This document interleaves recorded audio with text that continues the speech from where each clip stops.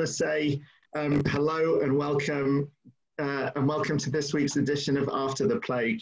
My name is Nigel Savage, and I'm an Englishman in New York. I'm the CEO of Chazon. I'm here on the sunny Upper West Side. Since we began this, we've had rabbis, we had a solar entrepreneur, we had an urban farmer, we've had Ruth Messenger, who was Manhattan Borough President and head of American Jewish World Service. Andy Stern, our guest this morning, is the first union leader that we've had on. And Andy, for many years, was head of SEIU, the Service Workers Union, and one of the key labor leaders of his generation in America. And since then, also an academic and an activist and a writer. And Andy, I want to thank you so very much for joining us today. We've begun all of these conversations by saying to people, you know, what's good about this and what's been hard about this. In this instance for you, I know that your mother died since the COVID lockdown began. And then just this week, your stepmother died as well. And I want to begin, first of all, by just wishing you long life and sending condolences to you and the family, and to say, how has that been in this strange time? You know, in the midst of all of this death, that particularly here in New York City for a long time, you know, it seems very hard, obviously, but also just unusual, you know, to both lose my mother unexpectedly, although she was 94 and lived a wonderful life.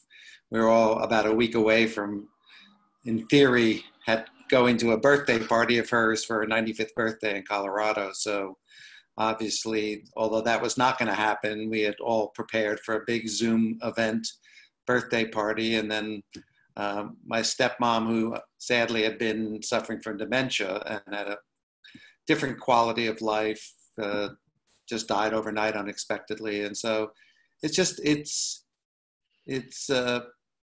grateful when you realize that people have gotten to lead long lives in the midst of a plague where people are not getting the same opportunities.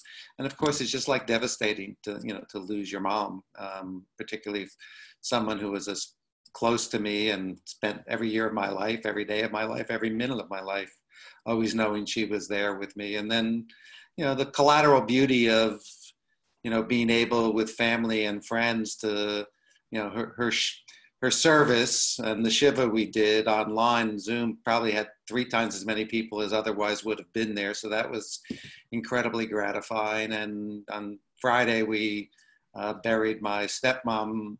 Only my sister was there, but it was very personal and very moving. So I think we're just learning there's a different sense of community we can build, you know, despite all these hard times that kind of weather storms. And finally, my sisters have been getting all these gifts and food and other things that normally happen after a death being delivered to their house. And so they're very grateful for kind of appreciating there is a lot of community around right now. I think it's interesting. It's not a subject that's arisen since we began this conversation series, but it's just interesting that this is a microcosm of, in a way, the whole conversation that the world is having right now, in the sense that life and death is inherent in human existence, and mourning rituals exist in every culture, and both in Jewish tradition and in America and the West, they've evolved literally over centuries. And so all of that is continuous. And then meanwhile, all of this is discontinuous. And this question of like, what is the same and what is different, and how do we put the pieces, how do we rearrange the pieces in a different way? It's just really interesting to understand that something that can be so jarring can also, you know, be positive in those ways. Yeah. Yeah, I mean, I think, you know, we are learning, you know, in a good way, that having community is not just necessarily a physical thing, you know, and that being able to do everything from go to school, you know, or go to service or do a burial, you know, things that we thought required a personal contact, you know, still have the virtue of not having that contact is somewhat sad, but the ability to expand community, to have something like that, have our conversation and have lots of people watch it, you know, is just different. And I think my brother keeps talking about collateral beauty that comes out of this. And, you know, I think, you know, it's an important concept that there are beautiful things that are happening as part of the, you know, collateral damage that's also going on, you know, to people's lives and well-being. First of all, collateral beauty is an amazing phrase, and thank you for that.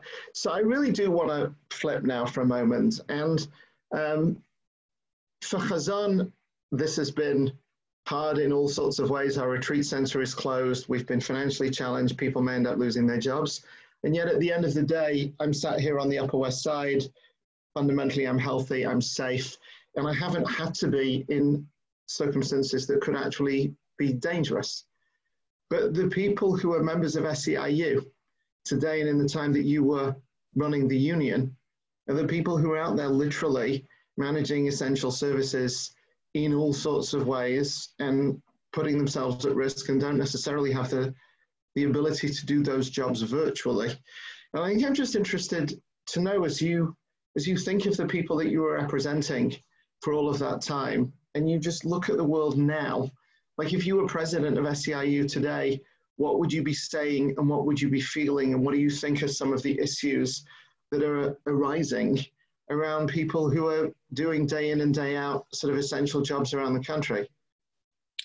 Well, I mean, I think we're learning two different things, you know, essential jobs by choice that we normally think are essential, meaning I'm a healthcare worker, I'm a nurse, I'm a intern or resident, all of whom are represented by SEIU all throughout the country, and sort of essential by necessity, meaning economically, you don't have a choice, your employer's open, you have to eat and you have to live, and I'm not sure everybody really would love to be working in a grocery store or a liquor store or other things now. And so, you know, I think there are people that are mission-driven essential workers, and then there are people who are now, we're realizing, are essential workers because they keep our buildings clean. You know, all the doormen and all the commercial office building cleaners and SEI are members of SEIU in most urban cities. You know, I get to see our members every day when I walk through our own building who are here at work. But, you know, there is this essential nature by who we need, and then there's essential nature by who people choose, by people choosing a mission-driven kind of job. And I just think we always underestimate how economics don't give people the same kind of choices.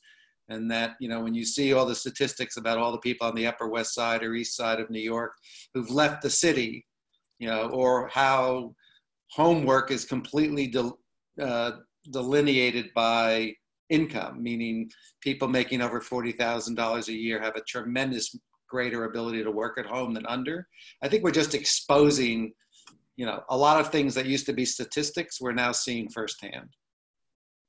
And do you want to say just a couple of words about some of the things that I think that you've been involved with since the COVID thing has happened? I think that you've been thinking, I don't know if you can, if you're able to say some of the stuff about Airbnb and some of those things.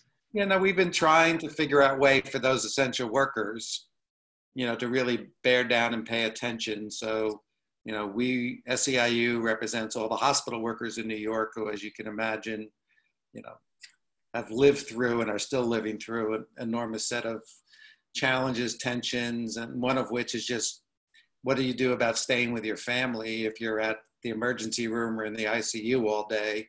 And so, you know, Airbnb and the union now in about 12 cities around the country have worked out a way for healthcare workers that have free housing, you know, particularly those that have to travel a long distance or have the possibility of exposing their family. You know, we're working now trying with FEMA for the nursing home workers who really both are exposed potentially, given what's been happening in the nursing homes, greater than many other people. And then because they tend to be poorer, are all on mass transit, and now worry other people who are on mass transit about, can we figure out a way with the rideshare companies to take them to people's homes and back, and to get people in some cases to places that are harder to get, even by public transportation.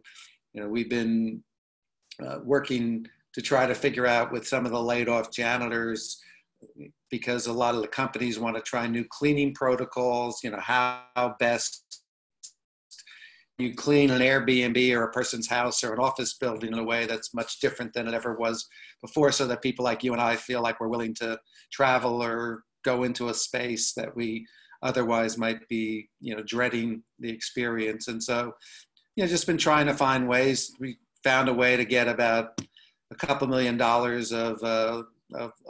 of loans to go to rideshare drivers who didn't have any idea how to apply, and we worked with them in that, and then are just trying to sign people up who needed to Medicaid and to food stamps and other public benefits while they're out of work. So just trying to bridge gaps that are really poorly designed social safety net, is not filling, and which our country's leadership is not fulfilling either. And so, we're just I think of a lot of us who work in this world are just plugging gaps in a world where is not built for taking care of people.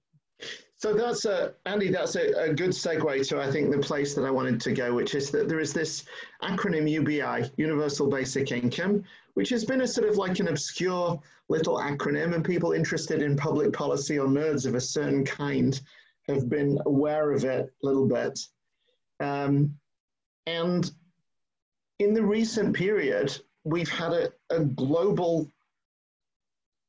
health challenge, but then economic challenge that nobody expected, on the one hand. We've had Western governments scrambling to respond to it. We've had our country, I would say, I think many would say, being led very imperfectly, to put it as an understatement.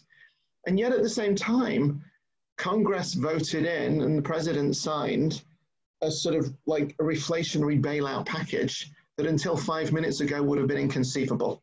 To have simply put that amount of money into essentially helping people in need would have been, so we can't do that, we can't afford it, so on and so on and so on. It's against that backdrop. I'd like you to just explain to everybody what UBI is. Like in plain language, what is it, and why is it important, and why should we know about it, and to what extent do you think that it actually can, could, or should be part of the solution going forwards, if not in the near term, perhaps with different governments?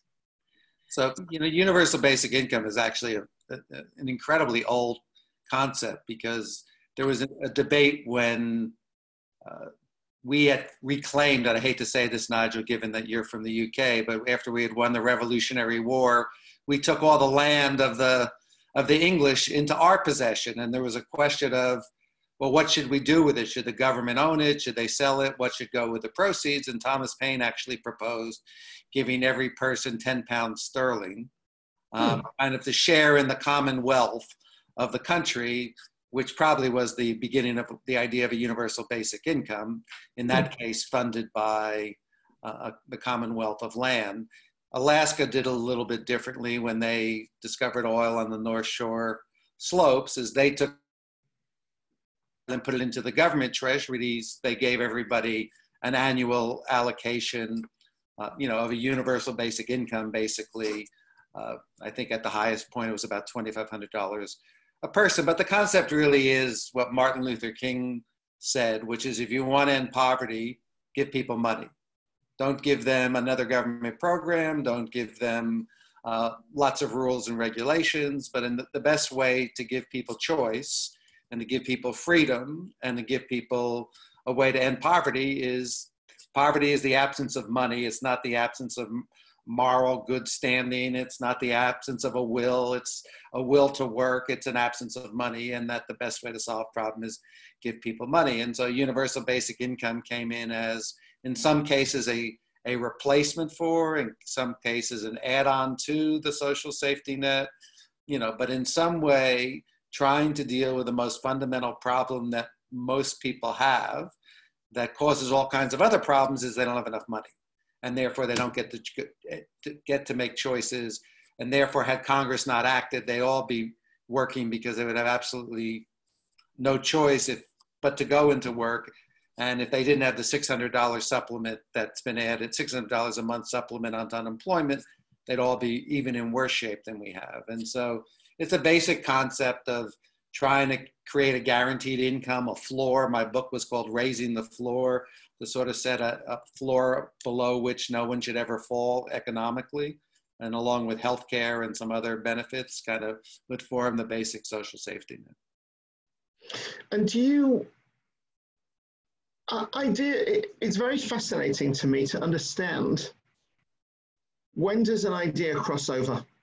What is the movement from something being an idea to having actuality? It's very clear, for example, that in the 70s and 80s, there were conservative think tanks that people at the time might have thought, they're relatively small, they're interesting, we're a liberal think tank, they're a conservative think tank, and so on. They're doing whatever they are. And then suddenly things like trickle-down economics or tax cuts or all sorts of things went from being a semi-obscure idea or an idea that was playing out in a small world, and suddenly, like, things are actually happening. I'm just interested, you know, I'm really interested, like, you were leading SEIU, and the traditional understanding of being a labor movement was sort of representing the workers, as it were, simply in a contract negotiation with an employer. And at a certain point, I think you, in a moment of globalization, started to say it's not just about representing the workers in a narrow conversation. There's a political context, there's a public context. How do we make a difference? How does an idea go from an idea to reality? And in relationship to UBI, can you trace where you think it is right now in a spectrum from being like a crazy idea that would be great if it happened, but it'd never happen, to something that's been bubbling up and maybe changes in the world will cause something? Do you see what I mean? I mean, listen, I think there are a number of us that sort of started to lay a foundation. There was a whole group of different people who had never been part of what had mostly been a European movement for universal basic income amongst intellectuals, that had gone on for decades, and a couple of university-related people here. But I think there were a bunch of us, both libertarians and progressives, who started to have meetings and talk about it. Some of us wrote books like I did. But I'd say Andrew Yang really took the idea from kind of a growing conceptual idea right into the public debate. And in fact, in the end of my book, one of the things I write is that the way this will become, a much more of a movement is a combination of organizing. Social Security was created. There was something called the Townsend Clubs, which there were 2,500 clubs that sprung up around the country to support a letter written by a guy named Townsend, a doctor, calling for this idea of old age assisted. And I said it would take some kind of organizing, which the Economic Security Project, which I'm part of, has been one of a number of groups doing that, married to some big leadership coming out in favor of this. And, Andrew Yang came to me after he read my book and said, I'm going to make you an honest man because I'm going to run for president on universal basic income. In which case, as I've told him since then, I almost fell off my chair laughing to think that he would really be a candidate for president. And boy, was I wrong. Did he turn out to be an incredible success and an incredible spokesperson for that. But, he made the idea become acceptable in a public domain. He held on to it. He defended it. He didn't shy away from it. And I think by the end of his campaign, it became a much more viable idea. But then this crisis of the pandemic and trying to get people money and seeing what it really meant when people only had $400 in case of an emergency, has just laid bare. And, with all due respect for everything the Democrats did, when you have to write a 1,200-page bill that has some combination of loans for this group, vouchers for that group, unemployment insurance, but when it doesn't work in Florida, we have to add something onto it, then we give people checks. You can see how we're struggling to solve a problem of people not having enough money. And it just seems like people are beginning to think, well, as a number of the people in the Progressive Caucus have been speaking about recently, and one of the reasons they're upset with the current Democratic bill is it doesn't have a regular, what they're proposing, $2,000 a month payment to people. I think we're beginning to see that complexity at times of crisis is not necessarily as good as simplicity. And I think the other thing we're beginning to understand is when we pile all these regulations on poor people, you know, what they have to do, or small businesses, it's really like becomes tyranny. We see the crony capitalism as certain institutions that are well connected use the system a lot better. And, you know, giving people money is a pretty simple way to solve a problem of a lack of money.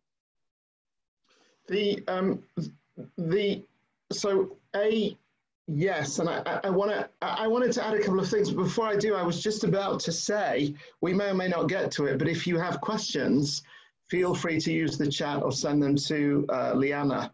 And in fact, rather than me asking her question, Jessica, I was going to unmute you to have you ask the question, but it turns out I don't have that. But Liana has the power.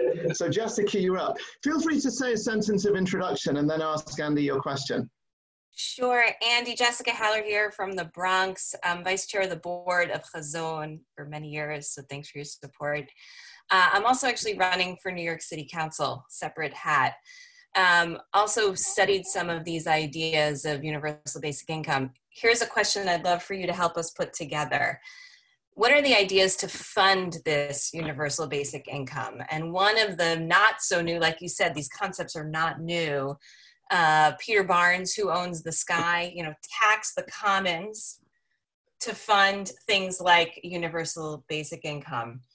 So can you help draw the connections between the funding, the dual crises of the pandemic and climate change, and how you would envision solving all of those with one hammer? So, you know, I'd say, you know, during the presidential campaign, we saw a lot of different ideas of how to raise money for the country. You know, we had Elizabeth Warren with the 2% tax on wealth over $50 million, which doesn't seem like a particularly harsh thing to do at a $50 million entrance fee. We talked, Andrew Yang had talked about data taxes and robot taxes, which a lot of people like Peter Barnes are saying, you know, they are the commons. There are clearly people who would like to use carbon or other taxes of things that, you know, are not good for the world to pay for this. And so, you know, I do think there's two different issues. One,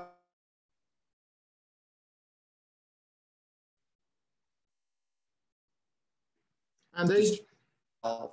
We're just going to take back wealth from some group of people who've gotten more than their fair share in some reasonable way, and then, you know, redistribute it, which is what a universal basic income could do. Or we're going to have to do what Alaska or what Peter Barnes or what Andrew Yang talks about in terms of data, which is we're going to have to, you know, find sources.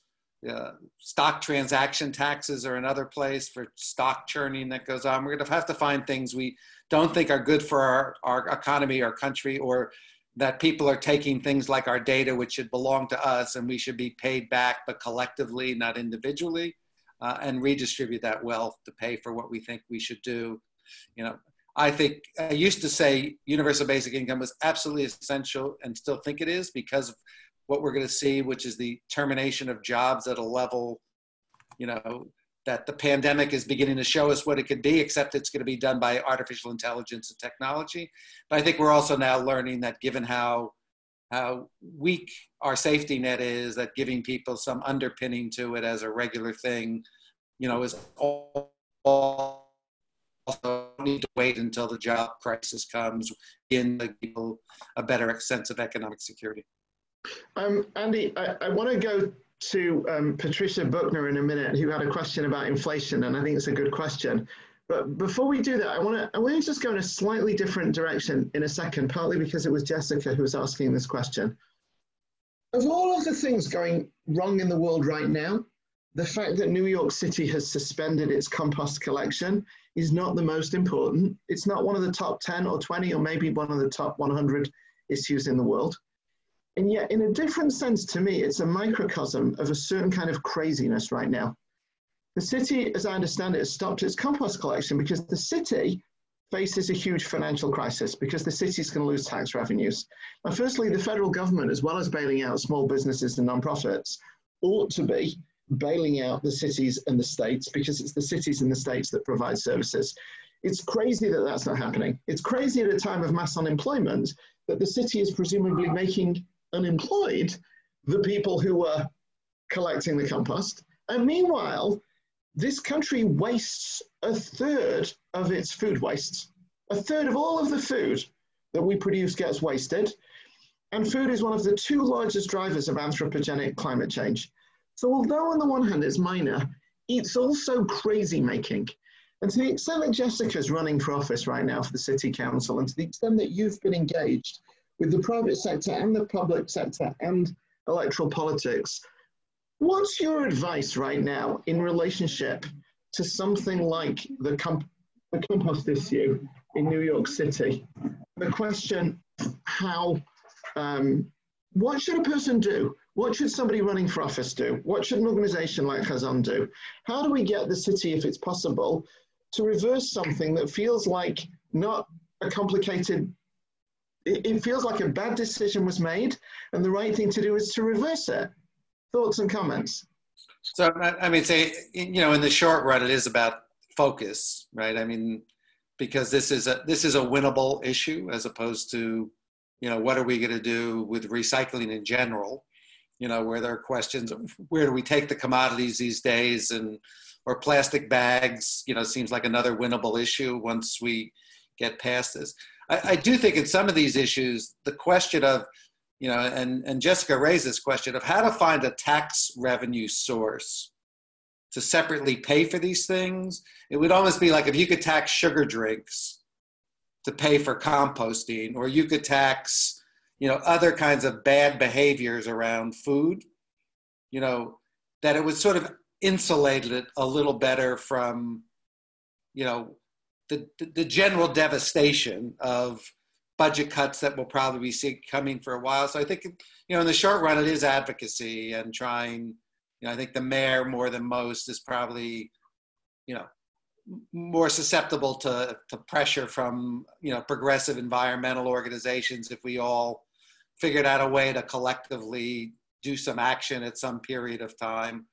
But I do think in the long run, some of these questions are how do we tax bad things to pay for good things? And, you know, someone like Jessica trying to figure out, you know, whether it's sugary drinks, whether it's plastic bags, whether it's, you know, recyclable plastic bottles, you have to pay a tax, you know, if you want to sell them. And then how do we use that to fund the things we want to do? So thank you for that. And I wanted now to go to Patricia. Those of us who are old enough to remember the 1970s, which is now definitely dating me, actually remember hyperinflation, or at least significant inflation.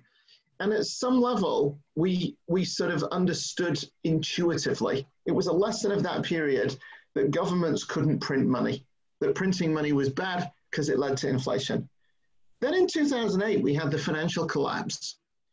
And literally, with what felt like the entire Western banking system about to go down, and that weekend when Bear Stearns had gone bust, Lehman's went bust, and the question was Goldman going to be next? Was everything going to go down? The United States government suddenly printed money on a large scale and suddenly agreed that it could buy bonds in a way that it had never previously done. And I actually remember people at the time saying to me, on the one hand, it feels like this is the right thing to have happened. And on the other hand, won't this lead to inflation? And lo and behold, in the last 10 years, it didn't. And so Patricia's question was, how could basic income impact inflation? And would it lead to devaluation or not? And Patricia, I don't know if I've accurately stated your question or if you want to add anything to add there. In particular, the question would be, would it eventually cancel out the impact of giving out income? Well, so the good news is there have been experiments in many different communities, nothing as grand as the whole country, but there was an experiment for a very long time in a province in Canada. Actually, the US did an experiment in 8 cities when Richard Nixon was president and was considering a guaranteed income for 6 months or a year. And we've also seen some more limited experiments in other places in Africa with Give Directly. And so far, there is no proof that a potential theory like that, is true. You could also say, when we raise Pell Grants, that university raises tuitions, universities raise tuition when Pell Grants aren't raised, and when they are raised, no one's yet found the exact correlation. But, I think all these things are things that can be tested in real empirical ways. And all I can say is, fears that people will take the money and gamble, drink, or do bad things, has shown exactly the opposite. People tend to get more education, pay off their bills, their mental health improves, their ability to graduate college improves. So all the experiments have shown no indications about inflation and all positive consequences, but that doesn't mean we shouldn't keep expanding the ability to try these things. And pretty soon, I think India or some country is really going to try it at a much grander scale, and we're going to get to see the value of it. I think Kenya is probably the biggest experiment, and I would hate to say that's exactly what we would see the results there would be the results here. But, I think the boogeyman of inflation has been sort of put to death for now, because I think global competition and lots of other things, give people choices of what they buy or where they eat or where they live more and more. And it hasn't yet been the point where everybody's competing for the same apartment and the rents are going to go up just because people have a little more money. Andy, you played a big role in helping to get President Obama elected. SEIU was a huge funder of that campaign. In his first year in the White House, you were the most frequent non-White House guest to the White House, which must have been a good and an exciting year. And it feels like now like a century ago. Kazan is a non-profit. We don't endorse or disendorse individual candidates, but we're going into an election year. Now, I'm just interested, and clearly in a bizarre election year, not least because normal campaigning is not happening. Joe Biden's the Democratic nominee. He hasn't chosen a vice presidential candidate yet. How do you see this playing out? What are you thinking about it? What should people be doing? Do you have views on Joe Biden's vice presidential choice? Just interested to know what you make of this very strange moment and consequential moment. So the first thing I always say to people, we can have a lot of fun having debates and listening to pollsters and commentators, but nothing matters till September. I mean, if we had started having this discussion, 3 months before the pandemic, think how far off we'd be trying to do this. Or when we saw what happened, all of a sudden Joe Biden snaps out of nowhere and vanquishes all the opposition in a month. No one would have predicted it. So the world is really volatile. People's memory are really short. Things that seem like incredible blunders, even I would say the president's handling of this pandemic. If things were to straighten out, I'm not sure by September, I'm sure the candidates would all make a big different deal of what happened, but I'm not sure it'd have the same prominence that we now think it would. So I always say, wait till September, enjoy your conversations, debate with your friends, listen to the polls. None of it really matters because it's a sprint at that point when people are paying attention and where the key swing voters really make up their mind, not people like us who probably have decided who we were voting for before there was anybody on the ballot. So that's one thing.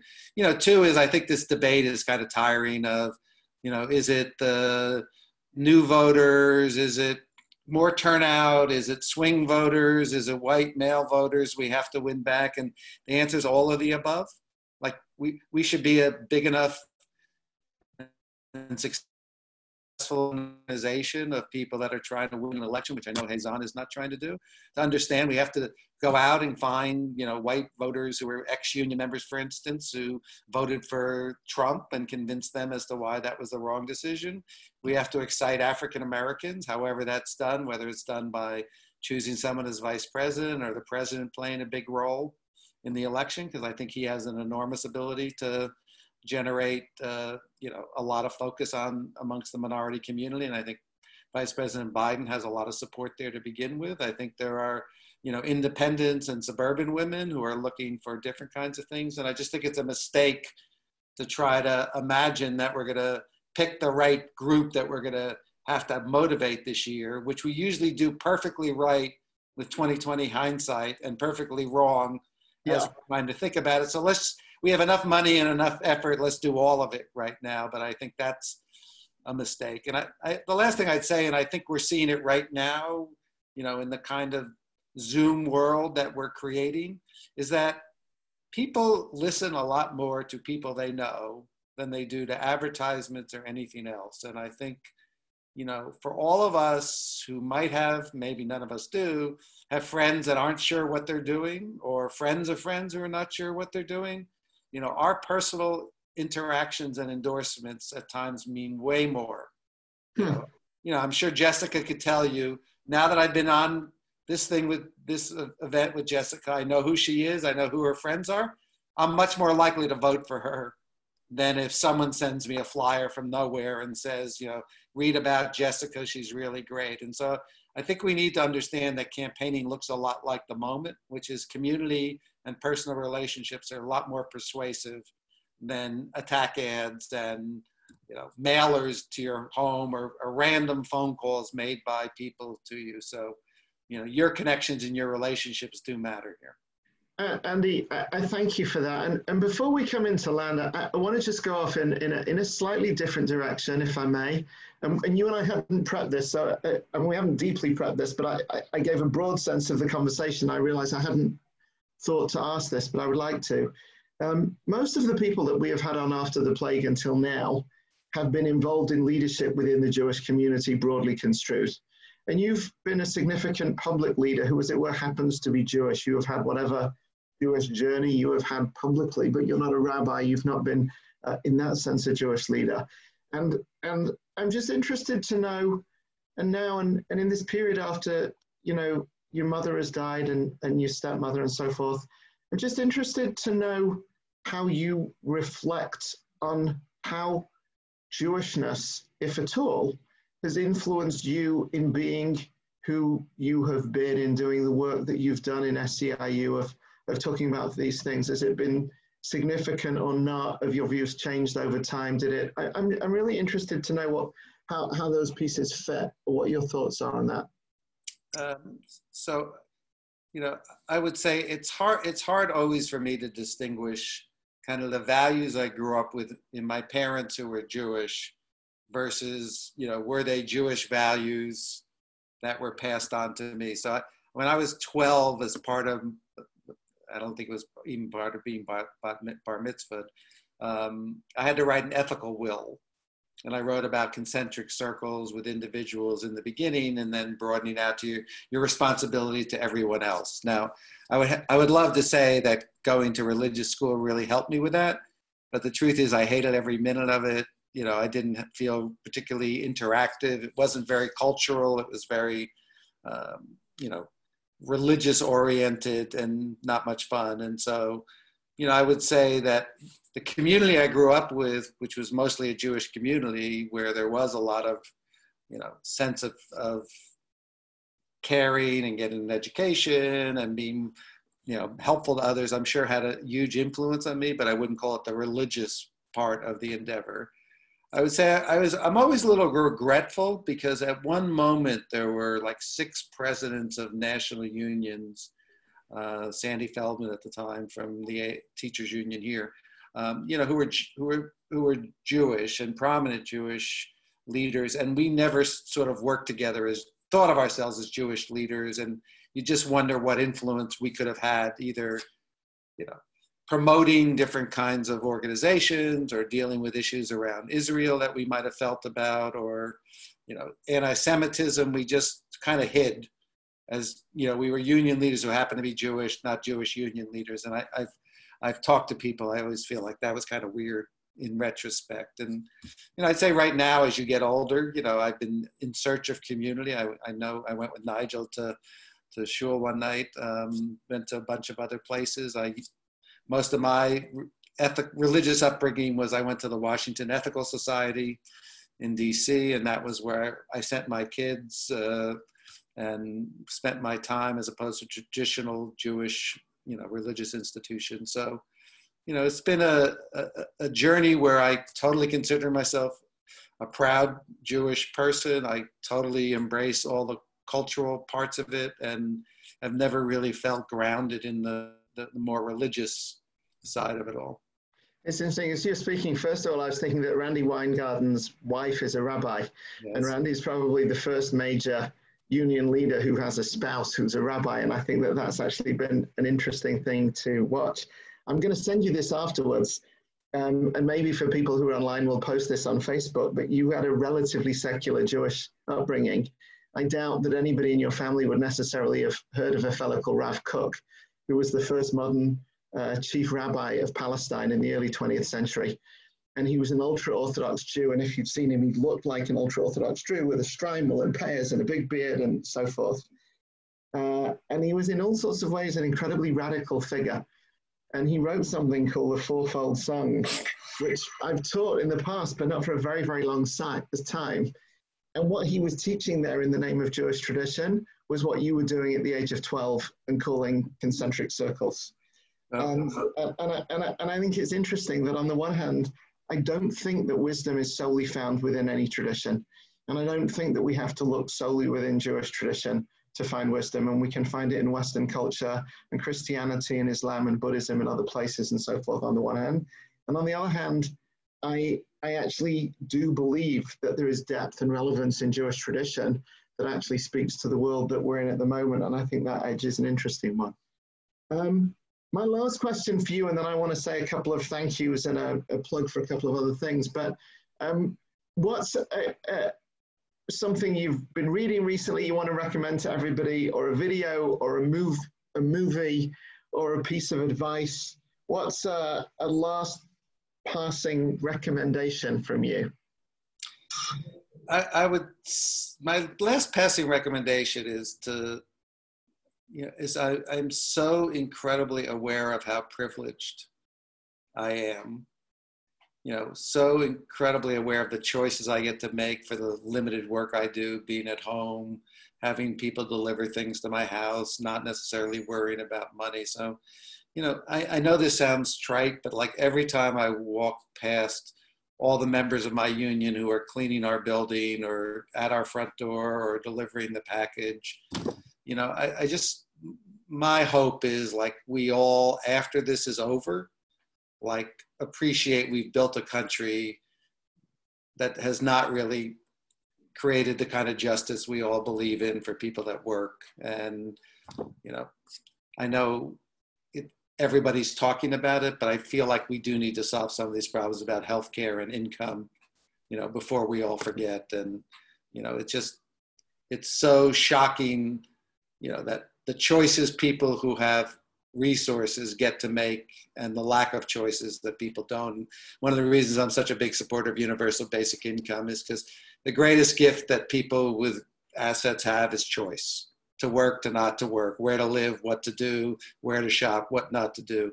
All my members, very few of them have any choices. And, that's not a great way to live. And my only hope is out of this, we decide that everybody deserves some choice in their life and some security in their life. Thank you. So Andy, first of all, I want to thank you really very, very much indeed for taking the time and really for inspiring us and for inspiring and provoking me and we really, really appreciate it. I want to thank Liana Rothman and Chazon's staff for setting this up. I want to thank everybody for joining us. I want to point out that Jessica had put in the chat line, #SaveOurCompost campaign. And I think that to the extent that we can, I think it's absolutely right. And I think somehow or other we are going to try and save our compost. And I agree with Andy, we just need to focus. There are many things wrong in the world, but this is one where we should punch hard and try and actually really make a difference here. I want to say that right after this, the topic of food came up. And at 1 o'clock, and Liana has posted this here and we'll put it on Facebook, there is a separate conversation that Chazon sponsored online with JIFA, the Jewish Initiative for Animals. And it's actually a conversation about animals and Torah scrolls. And I've actually, the title is Sacred or Profane, Lifting the Veil on the Contemporary Practice of Parchment Making.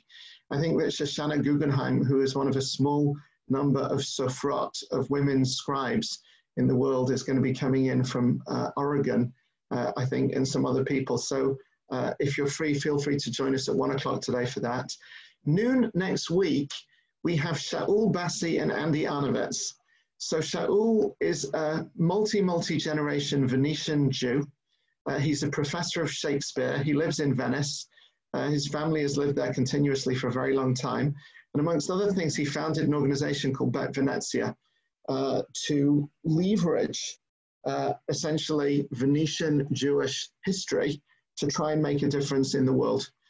Andy Arnovitz is one of the most talented Jewish artists in the world today, based in Israel. And she and I together were with a group of Jewish artists in Venice 18 months ago, working on a project called Living Underwater to treat Venice as a metaphor for what is going to be happening to the world literally in our lifetimes in terms of climate change and rising seas. So I'm very excited and thrilled next week to have Andy and Shaul joining us at what will be 6 o'clock in Venice and 7 o'clock in Israel, but noon here in New York, and we hope that you can join us then. For now, thank you so much and have a great day and a great weekend. Take care. Bye-bye. Welcome to Jaffa Space, a podcast about the world of Jewish outdoor food, farming, and environmental education, or as we like to call it, Jaffe. Welcome to our new series, After the Plague. Nigel Savage in conversation with new guests each week discussing the state of the world and the global Jewish community in a post-COVID-19 world. You'll hear an inside account of how each of our guests is experiencing the lockdown, as well as timely conversations for a changing world. So grab a cup of tea or head out for a walk and join us as we talk about everything from favorite ice cream flavors to the international response to climate change.